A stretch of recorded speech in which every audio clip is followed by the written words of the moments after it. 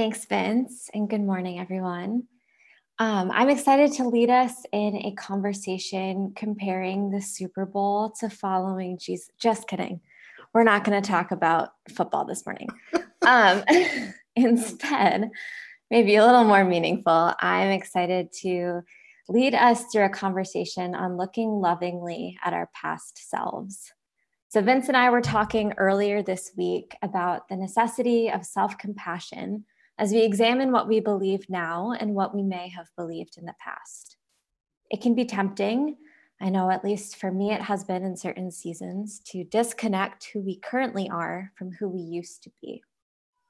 And yet there is a gift in being able to hold ourselves as collectives.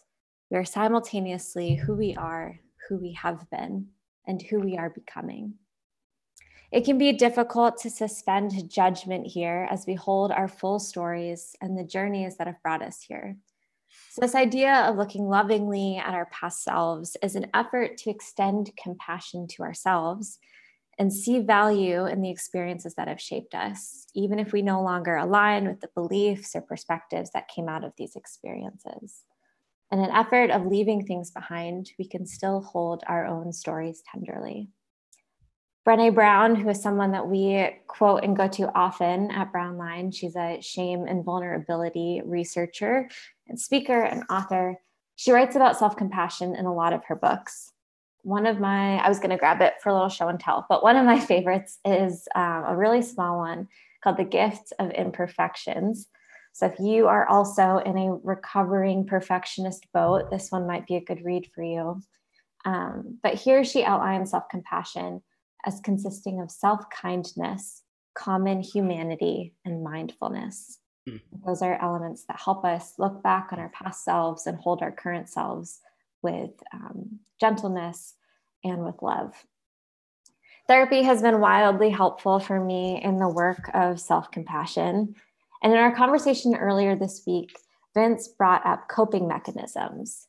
So I think gracefully recognizing that there are coping mechanisms that were helpful at particular points in time, it can be a really good thing. And as we grow and change, those same methods of coping may no longer be useful. In fact, they may actually bring harm to ourselves and to those around us. So in an effort to not get too over theoretical about all of this, I think it might be helpful to give some concrete examples of coping mechanisms that are no longer serving us well. So if something comes to mind for you, feel free to share it in the chat. But I know for me, for the majority of my life, people pleasing has been my go-to way to navigate relationships in different settings. So I am the oldest child in my family, and I was an only child for about 8 years. So the underlying question of what can I do to earn praise runs pretty deep. At its best, I think people pleasing has motivated me to think really intentionally about the ways that I interact with others. I feel like empathy and people pleasing are actually pretty closely related. But at its worst, people pleasing has caused me to abandon my own needs, my own opinions for the sake of keeping the peace or making others happy. So this self-abandonment is not a healthy landing place. And often I've found that it just prolongs tension instead of dissipating it. So as I have moved away from people pleasing, setting boundaries has been super important for me. I pay attention to when I don't know or I don't care language slips in, because typically I do care. You do care. I have opinions about things and they matter. Or any sense of I should be doing this, I should be thinking or feeling this. But I have definitely grown in my self-awareness around being able to name and validate my own needs.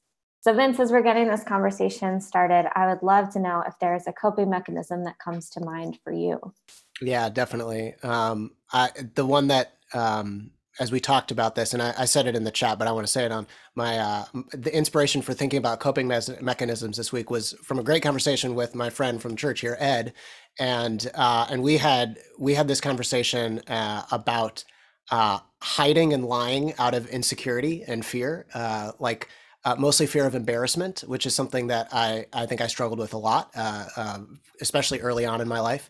And so, one really interesting version of this for me, because it's super interesting because I'm regularly leading people in song now in my life. Like we were, I was leading us in song a little while ago here. But I used to be really afraid of singing in front of other people, and I feared embarrassment. I didn't know if I could keep a tune. I'd never done that. I didn't grow up in a family that sang a lot. My dad was comfortable singing and played guitar, but like that was never something that was necessarily like you had to do that or be like your dad in that way. And so I was really afraid of it. But I was involved in theater, and I really enjoyed improv in particular in like middle school and high school. And so I did a lot of I tried out for things, and I remember there was a tryout for a theater program at my high school that I really wanted to be in. It was like the comedy variety show, and a lot of it was improv. And I was like, this is so exciting! I really want to do this. I think I'd enjoy this. And but part of the audition included singing in front of the panel of the teachers and and older upperclassmen who were going to decide who was going to be in the show. And I was so afraid of it that I pretended that I didn't realize that there was a singing portion. I knew full well, but I literally I was so afraid of it that I just pretended it wasn't there. And I look back on that Vince now, and like, man, like I have so much tenderness toward that Vince, right? Like who was so just like it made my skin crawl a little bit, like to be exposed to potentially do something that other people might not think was great. There's my perfectionistic tendencies there, right? Like it just the fear of being on display. And it's interesting that it took me moving into spaces of healing to help that. It took me being in a community where I saw other people willing to make fools of themselves, and people still loved them, and that helped me. It took my first experiences of God, where God being this force of love, that there is nothing that I can do that could exhaust that love, or like that I wouldn't be worthy of it in any way. That really helped me, having my first like initial experiences of like, oh my gosh, like I'm okay no matter what happens. And but it's hard because I think years later now, singing in front of people is so much a part of my life, as that kind of totally flipped, that I can forget that that younger Vince existed. And I'm not sure that's good. I don't think I want to pretend that that younger Vince never existed. I think I want to in some way be able to see younger Vince and look tenderly on younger Vince. Yeah, as I was reflecting, preparing for this, I just kept thinking about, oh, I just want to go and give past Haley a hug A and tell hug, her, like, yeah, yeah. you don't have to try so hard. I also didn't know that we were both high school theater kids. That's a fun fact I didn't there. I didn't realize that either, but hey, there we go. Were you afraid of singing in auditions? I think it was so much a part of my life that I was okay with it. Um, but there's definitely my own coping mechanism of just focusing really, really hard of wanting to make other people, um, yeah, just wanting to perform. And I think performance is tied into a lot of this too. It Like is. It is. we figure out how to perform, whether we're lying or disconnecting from ourselves or whatever it may be. That maybe the lens of performance is actually helpful here. Um, but something that you also brought into the conversation not too long ago was being able to see God as a partner in the Mm. work. And here I think that there's hope in being able to see God as deeply involved in this process of growing in self-awareness and moving toward being well, and in the act of reflecting and looking back and seeing who we were as directly connected to who we are now. Um, I'm and curious, Haley, yeah, around because we've talked about kind of examples of behaviors or activities that have crippled us, or maybe like they served us for a period of time, because we were like even like my lying. I think like that served me because I was so afraid. You know what I mean? And it protected me in that sense. But then it no longer protects me as I get older, and I need to leave that behind. And one of the things that we discussed earlier this week is this doesn't just happen in behaviors that might show up in our everyday life. It also kind of shows up in our beliefs. And so we Mhm. started talking about religious coping mechanisms. Yeah, which is super interesting to me because I hadn't really painted it that way before. Um, and I can only speak as someone who grew up in an evangelical church setting. But I definitely think that there are ways of navigating church and Christianity that we develop as a direct result of the messaging that we receive. And so now I can look back and say that narrative and some of those beliefs no longer feel true for me. But instead of getting angry with my past self of why did you think that or why did you say those things, living into compassion here for me means recognizing that I was doing the best I could with what I had, Mm, um, which I will thank my therapist for that phrase of doing the best I could with what I had. mm, But taking it's important too that like taking ownership of the ways that I have potentially perpetuated damaging beliefs in the past can still be held in tension with offering myself compassion and grace. It's not really an either or situation with that. But another example that comes out of the same kind of lens of people pleasing for me, church and religious settings were just another area that I found early on I could get a lot of praise in. mm, So having all the Sunday school answers memorized and volunteering for everything under the sun, I subconsciously absorbed this idea that there was a good and a right way to navigate following Jesus. Um, One particular story that comes up for me, I remember in probably fifth or sixth grade Sunday school class, we had this worksheet that we were given, and we had to rate ourselves on how like Jesus we were in different areas. This was like a 1 to 5 scale situation for things like holiness and compassion and charity. And so my poor little people pleasing heart was having an absolute crisis because I didn't know if I should give myself a 0 because how could I ever be anything like Jesus? Or give myself a 4 or 5 because I really saw myself as being really loving and really compassionate, and scripture talks about how we are Christ like and offered grace. So being trapped in this, like, what is the right and good answer for how yeah. like Jesus I am? But it gets at this underlying understanding that even though I was told that I was freely loved and forgiven, it felt like there was still an asterisk and a little footnote at the bottom that said, well, actually, you do have to earn this. There is a Yeah. scale here. You can't earn the grace of God, but a solid effort to do so would definitely be appreciated and recognized and praised. Mm, So I think that emphasis on earning approval and earning grace was really deeply tied together for me. Um, and I can just see how that led to a lot of shame and frustration. And it's been so much more freeing to embrace self compassion in the present and not just as a tool of looking back. But for me, just a really like concrete practice this has brought me to is rereading scripture and the stories of Jesus from a deeper place of love and not of judgment, that's helped free up some of this. I need to earn this love and this grace in a particular way.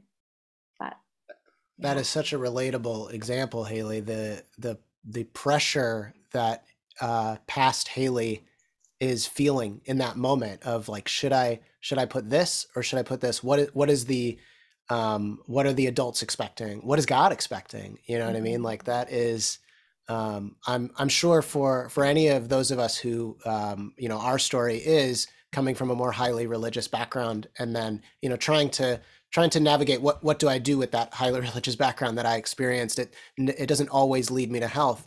This is, I think, exactly the pattern that you're encouraging us to look at. Is we can, when we look back at Haley, like there was some we see her full of pressure, but she was trying to fit in, right? She was trying to do things that are really admirable and really like important and really, like to help herself.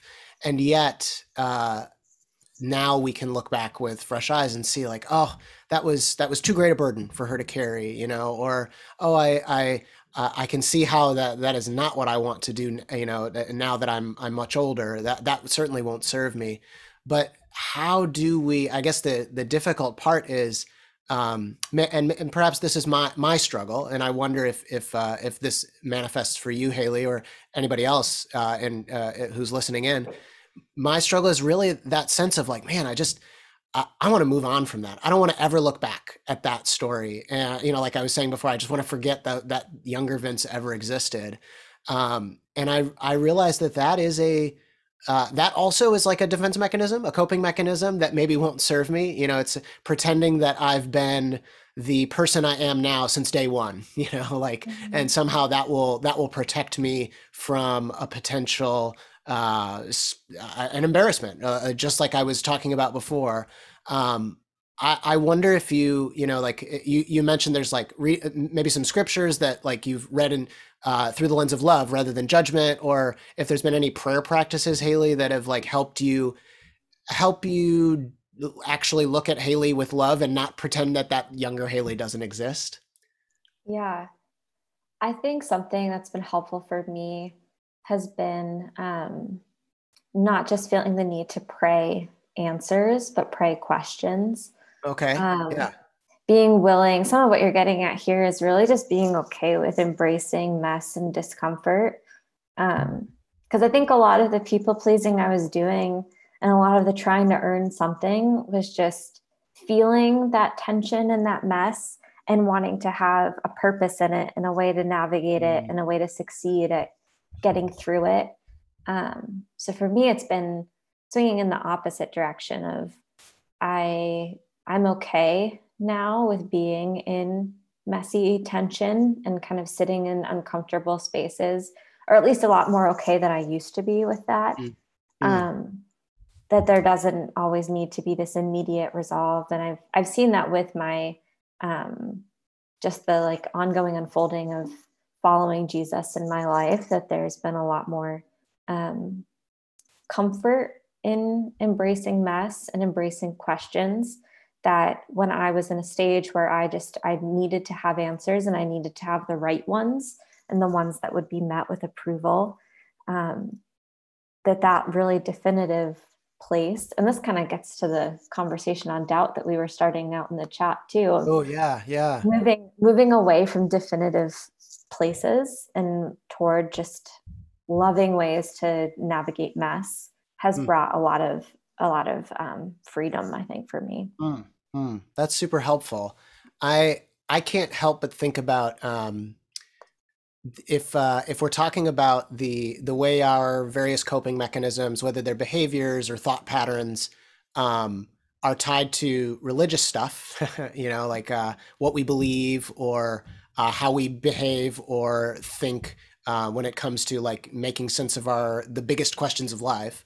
Um, one thing I guess we mentioned this, some weeks back too, is the role of music and the role of like lyrics and the role of, music that we might sing in church, and like, those are the words that will, make up our prayer life. Those are the words that will often make, like the little. I'm not talking about necessarily like when we set aside time, and like like we've had a resourced week, and we got up early and we sat and oh man, the day went so well because I prayed. I'm talking about like the prayers under your breath, like that just come out because life is happening. What often I think is going to come up reflexively is stuff that's stuck in our head, and I so like I can't help but go back to the songs we sing, and you're bringing us back to this "Give Me Doubt" song. Like, could we pray for doubt as a virtue? Is that even like okay? Is that allowed? Is that worthwhile, or is that a threat? Like, well, why would we do that? And just thinking about, I mean, I think about this kind of ball of beliefs that maybe I won't go into too much detail, but I think I wonder if anybody sees themselves in this kind of ball of beliefs it's a combination of a lot of things like you are guilty until proven innocent in the eyes of God. You are rotten and depraved, and but no longer if you accept Jesus into your heart. You are at your core uh, just a sinner, but you can be changed if you interact with God, and then you're no longer a sinner, and then you'll be acceptable to God. There is this ball of beliefs that I think for somebody like me early on in my experience of like I'm actually like experiencing community and experiencing God for the first time in my life. I'm going to church, and so I'm like 18 years old and kind of wide eyed, and then like like anybody teach me, and I was starting to learn guitar, and I was starting to learn that I'm not afraid to sing in front of people, and so I was like learning all these songs and learning all of these things from these songs, and those were the things that were getting stuck in my head when I would pray under my breath, and I realized that a lot of those beliefs around being guilty until proven innocent, being totally depraved until you invite Jesus into your heart, or being bad at your core, they kind of they took up residence in my life. I think because they parroted guilt that I felt back, that I felt it parroted back to me guilt that I felt as a rule follower, as somebody who like had siblings that were far more volatile than I was, and so my what I learned at a young age was keep the peace, be good, and if you're good and you keep the peace, you'll be rewarded, and that, like that's your role in life. I was a rule follower, and I think that this idea that a belief that parroted back to me all that guilt I was feeling, but then assured me I was okay, it protected me for a period of time, and that was helpful for me in a time when I was feeling a little bit overwhelmed. I was trying to put my life back together after my mom had died from cancer. Like this was something that took care of me for a period of time by saying something familiar, already the voice in my head, the rule follower, and then assuring me that I was okay, even if I broke the rules. But eventually, as I've gotten older, my identity has matured beyond just rule follower. That is partly who I am. I will always be a rule follower. It's sort of unavoidable. But my identity is more than that now. And I've realized that I have needed to make sense of and interpret God, interpret Jesus, interpret what it means to be loved by God, what it means to be saved by Jesus in different ways than just I was guilty until Jesus made me innocent. There are different ways that I've learned to interact with those things, and so what it's meant is like songs that were important to me one like years ago. So now I find myself like unable to sing anymore. And I wonder if anybody's have that experience. Like when maybe there's a song that's meant to express a prayer, or maybe it has nothing to do with like worship music in church, but there's a song that you used to like listen to so fondly by some artist back in the day because it really felt like it expressed what you felt at a time. And now you look back maybe years later and you no longer feel that. And this I think is exactly what we're talking about is can we look back on those previous versions of ourselves that were helped by something that now we want to leave behind, and we want to figure out differently, but when we look back, can we still see what was so important for younger Vince, what was so meaningful in that experience for younger Vince, and that allows me now, because I'm still a work in progress, I can treat myself kindly in the present if I'm treating my past self with kindness, and Yeah. I think that's a key there. Yeah. I'm thinking of a few different places in scripture. It talks about going from um, milk to meat. Like you once Mm. had like needed spiritual milk and you weren't ready. And now From Hebrews, it's, yes, this is Hebrews chapter 5, maybe I think. yeah, it's in Yeah. First Corinthians too. It comes up a few different places. Oh yeah. Um, Okay. Yeah. But even I always read that as like a judgment against, like, oh, I got to be somebody who's not a kid anymore and doesn't need this milk or whatever it may be. But it's actually just a statement of development and growth Yes. and change. Yes. Yes. Um, Even the word sinner that you're bringing up here, um, Nadia Boltz-Weber, who's another one of my favorites, talks about how that's just a statement of reality. It's not a statement of judgment. Mm. And so can we fondly just say, like, yeah, of course I'm a sinner. I'm human and I make a lot of mistakes. So can this process of going from milk to meat, or however you want to paint it, um, milk to a plant-based meat alternative, um, can that can that progression just be recognized as human, and not as a way to look back and judge who we were Yes. at the start of this process of becoming who we are? um, I love yeah. that. An ancient prayer that we found pretty useful in our church is the Jesus prayer. It's like a breath prayer, and the inhale is Jesus Christ, Son of the living God, and the exhale is have mercy on me, a sinner. And what we've always said when we try to do that prayer is we self-identify as a sinner in that, not to judge ourselves, but just to be honest with ourselves. What if it's just a statement of fact, not a statement of judgment? I just think that's really important. Yeah, this conversation around music too is one of my favorite things to talk Yeah, about. actually, Haley, can I tell on you for a second? Because Yeah. people may not know this, but Haley Larson is arguably an influencer on Spotify. Because no, I don't know Oh, false. if you meet the threshold, but don't you have this is a fun fact that you like next time you're playing Two Truths and a Lie, you should use this for Haley. You have like a Spotify playlist of songs that are played in churches that's like followed by 1,000 people or something. Thousand is stretching it. Thousands. Way less Uh, than that. Um, but years ago, I made this playlist that I titled Jesus and Coffee. And I was looking at it this week. It consists of 15 hours of worship songs, which is a lot of music. And I only made it for myself, and then other people started following it. And I think the reason it feels so impressive is because my other playlists only have one or two likes on it. But this one at its height had like 400 ish, which is a decent number. It's one it's of more the, than I have. if you look up like acoustic worship playlists, it's one of the first ones to come up on Spotify. So I get random messages from newer bands that are starting out. They'll message me on social media and ask if I can listen to their music and add it to my playlist. Like, I have not touched that playlist for 2 years, but you got it. Um, but looking through it, I don't support the theology behind a lot of these songs.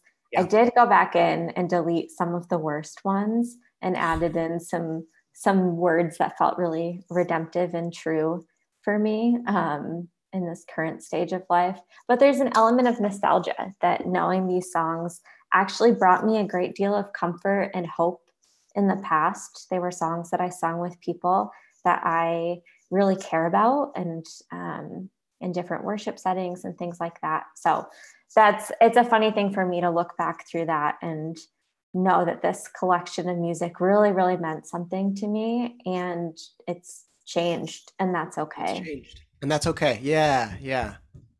Yeah. Um, oh, go for it. You're I was going gonna. to say, just as we were on the topic of scriptures that I think really, um, like scriptures to pray over ourselves in this place, in that through that lens of love rather than of judgment. I think so. I've tracked in. There was a First Corinthians reference and a Hebrews reference. So these are two writings from the New Testament of the Bible that really capture that development thing that Haley was talking about. Just experiencing, like not experiencing the idea that we change and shape, not as like a, and so therefore leave behind and never remember what you were because you were so rotten, but rather as like a, oh, this is a natural part of life. So from First Corinthians 13, this is part of the same paragraph where the writer Paul has this famous love musing where like love is kind, love is patient. So we've heard that before. This is following up that paragraph. And Paul writes, when I was a child, I spoke like a child. I thought like a child. I reasoned like a child. When I became an adult, I put an end to childish ways. For now we see in a mirror dimly, but then we will see face to face. Now I know only in part. Then I will know fully, even as I have been fully known.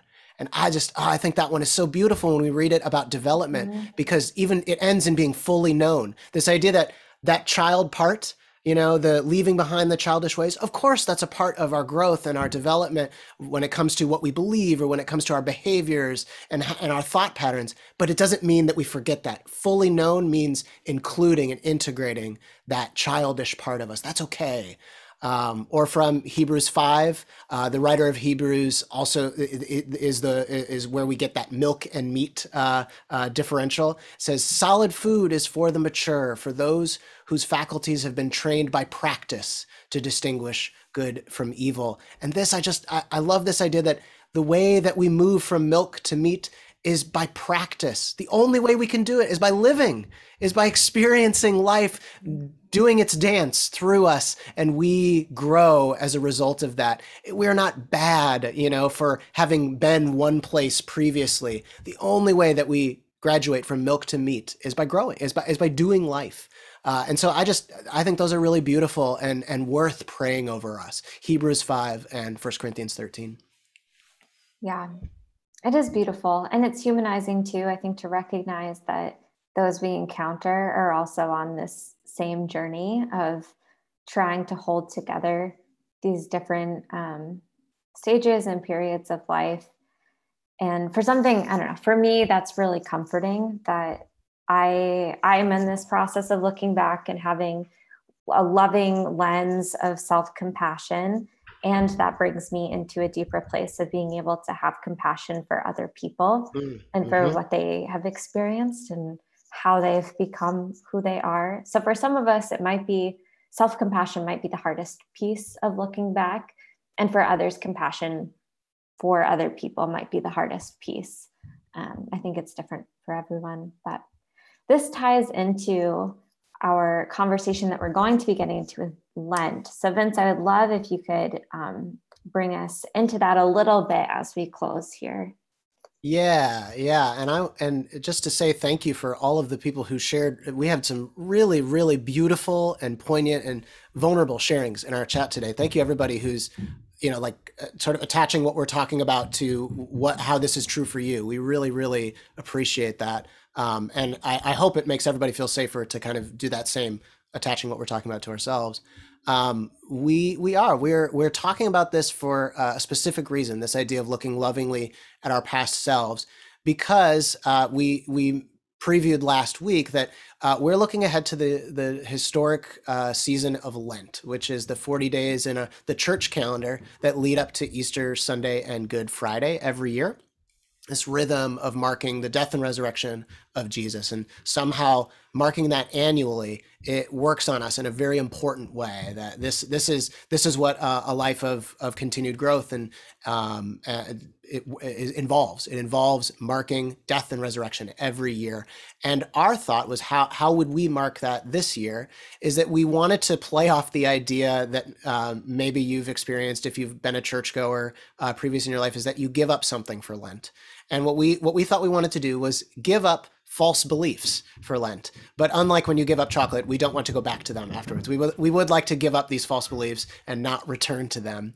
And so what we've done is we've carefully selected 6 specific beliefs that we're actually going to visit each of the 6 Sundays of Lent. And so that will begin on March 6th. That's a little less than a month away.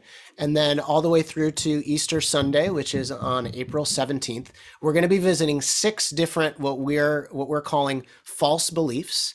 And I'll give you kind of the our list, just to kind of, we won't go into too much detail, but hopefully these spark something in you. The blueprint view of life is a false belief that we're going to visit. The Bible as an idol is a false belief we're going to visit. Romance will complete you is a false belief we're going to visit. Purity culture is a set of false beliefs that we're going to visit. Christian supremacy is a false belief we're going to visit.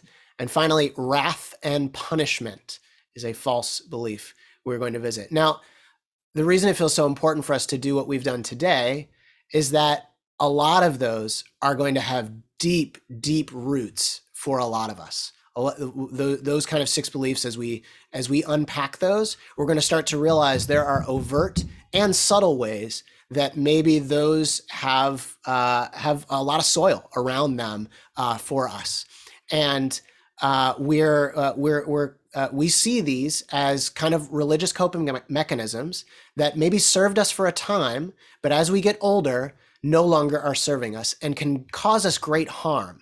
And so, what we would like to do is begin that process for a lot of us, or further along that process for a lot of us, if any of those six beliefs are coping mechanisms that we are ready to leave behind. And we think this will be really we think that this will be really beneficial for a lot of us, but we want to begin it now as we're talking about, as we're entering into this season where this is what we're going to be doing. We need to begin with a place of looking lovingly and compassionately at our past selves, because we do not want to go in and look around and say like, oh my gosh, look at this terrible belief that I believed, everything is meaningless. Or we don't want to go around and look at, oh gosh, look at this terrible belief, I don't even want to touch that with a 10-foot pole, I'm forgetting that younger Vince ever existed. If we do those sorts of things, I don't think we'll experience success in constructing new beliefs that will serve us going forward. But if we do so with a loving and compassionate eye, then I think that leaving behind false beliefs to construct beliefs that will serve us will actually be a really beneficial and successful process. So that's why we kind of have this in view, and we hope to have a lot of different ways to participate. So, as I mentioned, each Sunday we'll have a different talk that is on a specific false belief, and how we might we're going to offer some experiments of like, here is a way that you can actually try to rewire yourself if you see this false belief in your life. And so we like, especially we're going to start releasing the actual dates for each of those talks as they get firmed up ahead of time. So if we know that not everybody can make it every Sunday, and so if there's a specific one that is especially intriguing to you, you can make sure to make it that Sunday, or you can listen afterward if you can't make it. So that's what's going to be happening on Sundays. But we're also going to have some small group experiences that will support this. So a couple of groups that I'm actually going to throw a QR code up on the screen here for you. If either of these sound interesting to you, this QR code will take you to a quick website where you can sign up just to get on the contact list for either of these groups. First, we're going to have a group that we are lovingly calling the "Not Sure What You Believe, but it's definitely not white Christianity, but you're kind of drawn to Jesus" group. Not sure what you believe, but it's definitely not white Christianity, but you're kind of drawn to Jesus. So if those three things kind of describe you, then this is going to be like a very unstructured discussion group. Our friend Liv Mott is going to be hosting this. It's a 6 hangouts that are going to be throughout Lent. They'll be on different days throughout the week, so you don't have to like make sure that your calendar lines up with all the other people that are going to be there. But this will be unstructured discussion, hanging out. I'm told that margaritas will be involved. So that is the not sure what you believe, but it's definitely not white Christianity, but you're kind of drawn to Jesus group. And then second, a more structured group that is going to be looking at the Bible together. And this is going to be led by our own brilliant and knowledgeable Erica McClinn. The goal of this group is going to be reading a handful of passages in the Bible through non-Euro-American patriarchal lenses. You're going to get deep dives into some specific passages, and we hope that excites you maybe about a project of returning to scriptures that you maybe thought were familiar but could be read in a very different way. So if you're drawn to that idea of the Bible being a resource for your faith, but you feel stuck because of maybe religious coping mechanisms or beliefs that you need to leave behind, this is a group that can support that process for you. I think you'll come away with a lot of fresh eyes to see the whole of the Bible.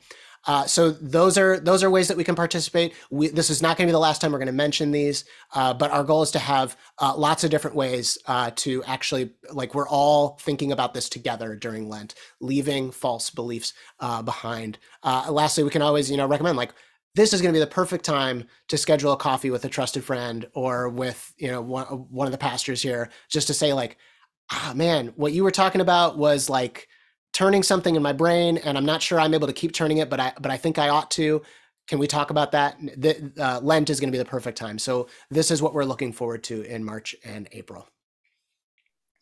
And Vince, are these in person or over Zoom? Great question. There's going to be a mix. So I believe that The hangouts for the not sure what you believe, but it's but you're kind of drawn to Jesus group is going to be in person, and the Bible group I believe is going to be online. Okay, perfect. Well, I would love to pray for us as we close this time together. Also, just saw it pop up in the chat, the Jesus, I guess group. I think that we should just call Oh, it. I love fantastic, that. Karen! That's wonderful. We're taking it. Love that. So I came across this prayer on Instagram a few days ago that was written by Cole Arthur Riley on her account, Black Liturgies. And it drew my attention in because the first slide of it was for those who've outgrown a friend. And so as I read this prayer, I would love for us to keep in mind here, not just friendships with people that maybe have been good for a season and outgrown now, but actually our relationship and our friendship in a strange way with our past selves, our past coping mechanisms, or our past beliefs. So as she's praying about previous relationships that were for a season, I'd love to invite us to think about this through the lens of looking at our past selves and ways that we have outgrown previous versions of who we are. So would you pray with me? God of once friends, it is difficult to allow for evolution in our relationships. We confess we cling to them out of insecurity or fear or familiarity. And we refuse to imagine a future where we aren't as close as we once were. Remind us that not all relationships need to persevere. Reveal to us the beauty in friends that are only near to us in a season, and help us to release any guilt that tells us otherwise.